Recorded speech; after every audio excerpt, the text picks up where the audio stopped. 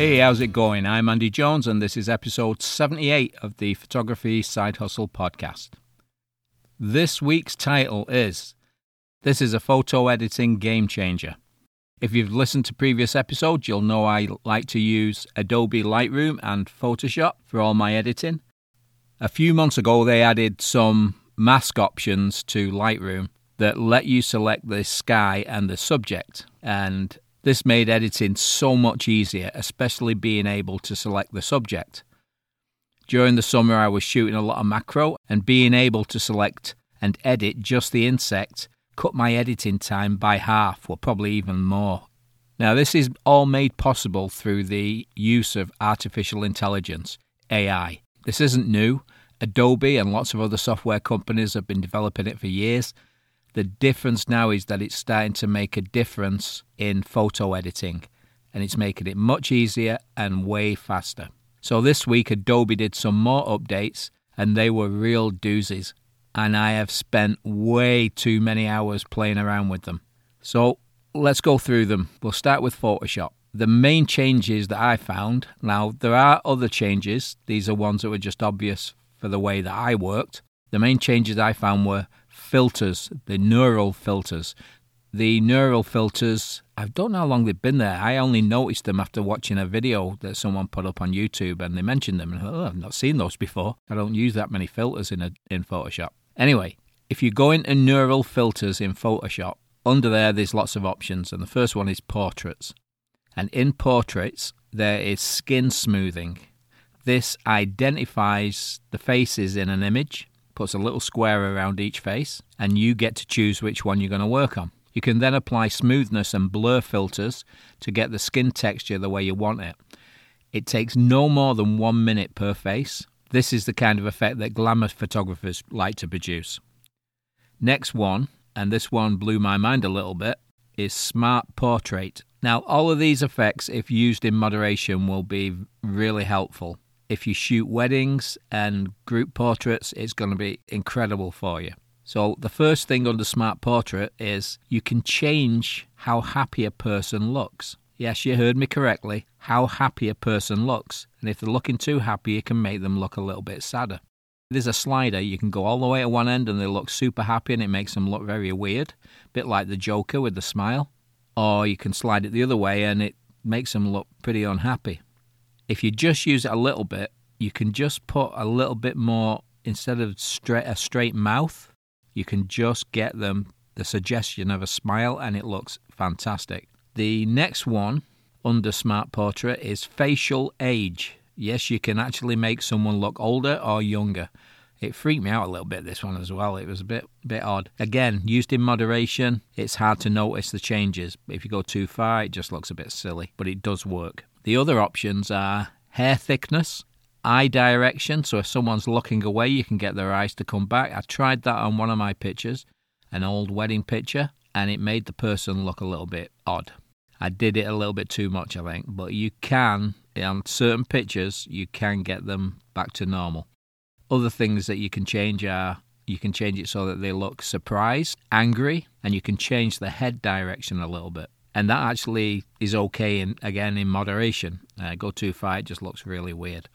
Now, if you've ever taken a group shot at a wedding or just a family portrait session or something like that, and maybe there's 5 people in the image, maybe more, it makes no difference really, but one of them isn't smiling or is looking in the wrong direction, which you get that a lot, they'll be looking at a friend behind the photographer. This is going to make everything perfect. It could get your images back to normal, the way they should be. Like again, in moderation, it looks okay. Too far, it looks very odd. One you might find useful is one called Depth Blur, which lets you make the background blurry. I think iPhones have this. It's a pretty common one. It makes your background look blurry, so it looks like you've got a shallow depth of field, but it's different from having a good quality lens that gives a nice bokeh, because the bokeh gives you all the nice reflections in the background, which you don't get with this. But again, used in moderation, you can get away with it. Now, there are some other options you can use. I'm not going to go through all of them, but this one is very useful. If you've ever tried to repair a black and white photo, I've been asked to do this on quite a few occasions over the years, where I'll get an old black and white photograph, I scan it, and then I've got to try and get all the cuts and tears and the writing, bits that are damaged, and it takes forever. But now they have this filter called photo restoration, and it repairs any damage to the photo. It's crazy, and it really works. And the other thing that I've always wanted to be able to do and tried and not really been any good at it, and I was going to go on a course once to do it, is colorization, where you can change the color, you can add color to a black and white image. And that works quite well. I tried it on one and it worked really well. I tried it on another with a really faded side to one part of the photo and it didn't work so well. But you can work with it. You can find out how it works and save yourself a lot of time. There are people that have done this for years as a business, and they've had to train themselves with Photoshop on how to do it. And now there's an app for that. You don't have to go through all the training. You can just bring the picture up on the screen, push a button, and it's done. Okay, let's have a look at what has changed in Lightroom. Now, if some of the neural filters in Photoshop are useful but a bit gimmicky, the Lightroom upgrades are serious game changers. It's incredible. They've added more options to the masking section, which is the very important section if you're using Lightroom and you want to do changes.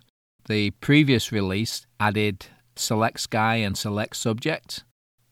Before these two things came along, you would need to use the brush mask to paint in areas that you wanted to edit. And now you don't have to. Again, just push a button and it selects that part of the image for you. It's incredible how it does it. Now, the new release offers Select Background. I haven't played with it yet, but I think it's going to be very useful. A lot like me with my macro, I would take an image of a little insect. I could select the subject and work on just the insect, but now you can click Select Background and work on that also. So it's a double whammy as far as I'm concerned. It's really good. The biggest of all the options by far is Select People. When you're editing a portrait in Lightroom using the brush, you would create a mask for each part of the person's face that you needed to edit. Eyes, eyebrows, nose, mouth. And that is super time consuming, especially when it's a group photo, maybe 3-4 people, and the faces are extremely clear and you've got to edit them. It can take you a long time just building the masks up. Now with the Select People mask, it not only identifies each person in the image and puts a little square around the face, but it then makes separate sub-masks for hair, body skin, facial skin, lips, pupils, whites of the eye, and eyebrows. Now, all this is set up in a matter of seconds. You click it, there's a little thing spins around, and it's done, and it's all there. And every part of that person's face can be edited, which it just saves so much time. It's ridiculous. If you're a headshot or a portrait photographer or a wedding photographer, and you're doing a really in-depth edit on someone's face to glamorize them, say glamorizing the bride or someone's had a portrait, it can save you hours and hours of editing. It can now be done in minutes. Some of the other masks that are now available, but some of them were already there. Objects. I don't think Objects was there before. I'm 99% sure it wasn't there. I've not tried it yet, but I'm pretty sure I can find lots of uses for it. Linear gradient, radial gradient, color range, luminance range, and depth range, which wasn't working when I went to try it, but I'm sure there's going to be another little update that will correct that. Linear gradient, radial gradient, brush are the main ones that I was using. Chances are now I only really use linear gradient, and I'm thinking Select People is going to be the big one, and Select Subject. Everyone's different, of course. Whatever you shoot, if you shoot landscapes, you're going to be more interested in the sky, and maybe Select Object. Maybe there's a little farmhouse you could select. It's going to be different for everyone, but the majority of photographers that shoot people are going to love this update. Now, Adobe isn't the only software out there. Luminar, Luminar, Luminar seems to offer lots of AI-loaded software, lots of tricks in there. but I haven't used it, so I won't comment on it. I'm not going to say it's good or bad because I really don't know. If someone does know, you can get in touch with me through the Facebook group.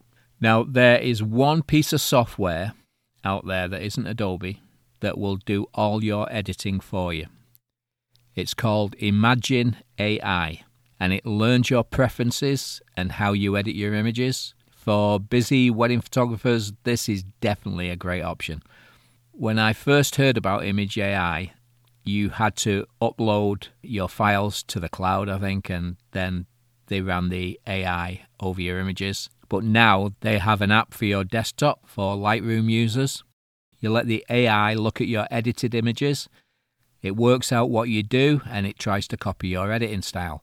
If it isn't quite right, you make the changes, run the AI over it again, and it teaches the AI how to be more accurate with your work, which is incredible. So imagine shooting a wedding and having 1,000 images to edit. Even using presets, it can take hours and hours of work. This AI software can edit an image in under half a second. I think it's 0.33 of a second. That's 1,000 images will be processed in under 6 minutes. And I think it works out, it's 5 cents an image, an extra cent if you want cropping, and another cent if you want the image leveling. Now, not all images are going to need that, but even at 7 cents an image, 5 cents plus the 2 other cents, it works out at $70 per 1,000 images. Now, if that isn't worth $70 to a wedding photographer, I'll eat my hat. Not sure which hat yet, but I would. $70 is a great deal. A lot of busy wedding photographers and portrait photographers hire editors. They'll send the work out to a studio that only edits wedding photos. And it's not cheap. They're definitely not getting it done for $70, I'll tell you that. Artificial intelligence allows you to edit faster and more accurately. When you're using an AI-enhanced software to edit your images, you need to learn fewer software tricks to produce professional photos because the AI is doing it for you, and it makes you way more profitable because of the speed that it does it. Years ago, I took an online course to learn how to edit portraits in Photoshop, and it did regular edits all the way through to glamour. Editing a portrait back then, it would take me, the way they showed me and the way that Photoshop worked, probably a couple of hours, hour and a half, fastest. But now I can do it probably in under 20 minutes, no problem. So the time it's going to free up for photographers is going to be incredible. The busier you are, the more you need this. Now, I started using Photoshop in 1999. I think I got a copy of Adobe 4, CS4. And Lightroom I got when it first came out in 2007. And these latest releases are the biggest leap forward for photographers I have seen since 1999. It's incredible. It's, as you can tell, I'm really excited about what it allows you to do. Yes, Photoshop updates are potentially helpful, but a bit gimmicky. The Lightroom release is mind-blowing for photographers. It's incredible. I can't imagine what's coming down the pipeline over the next few years. It's just going to be totally automatic, I think. It's going to be crazy.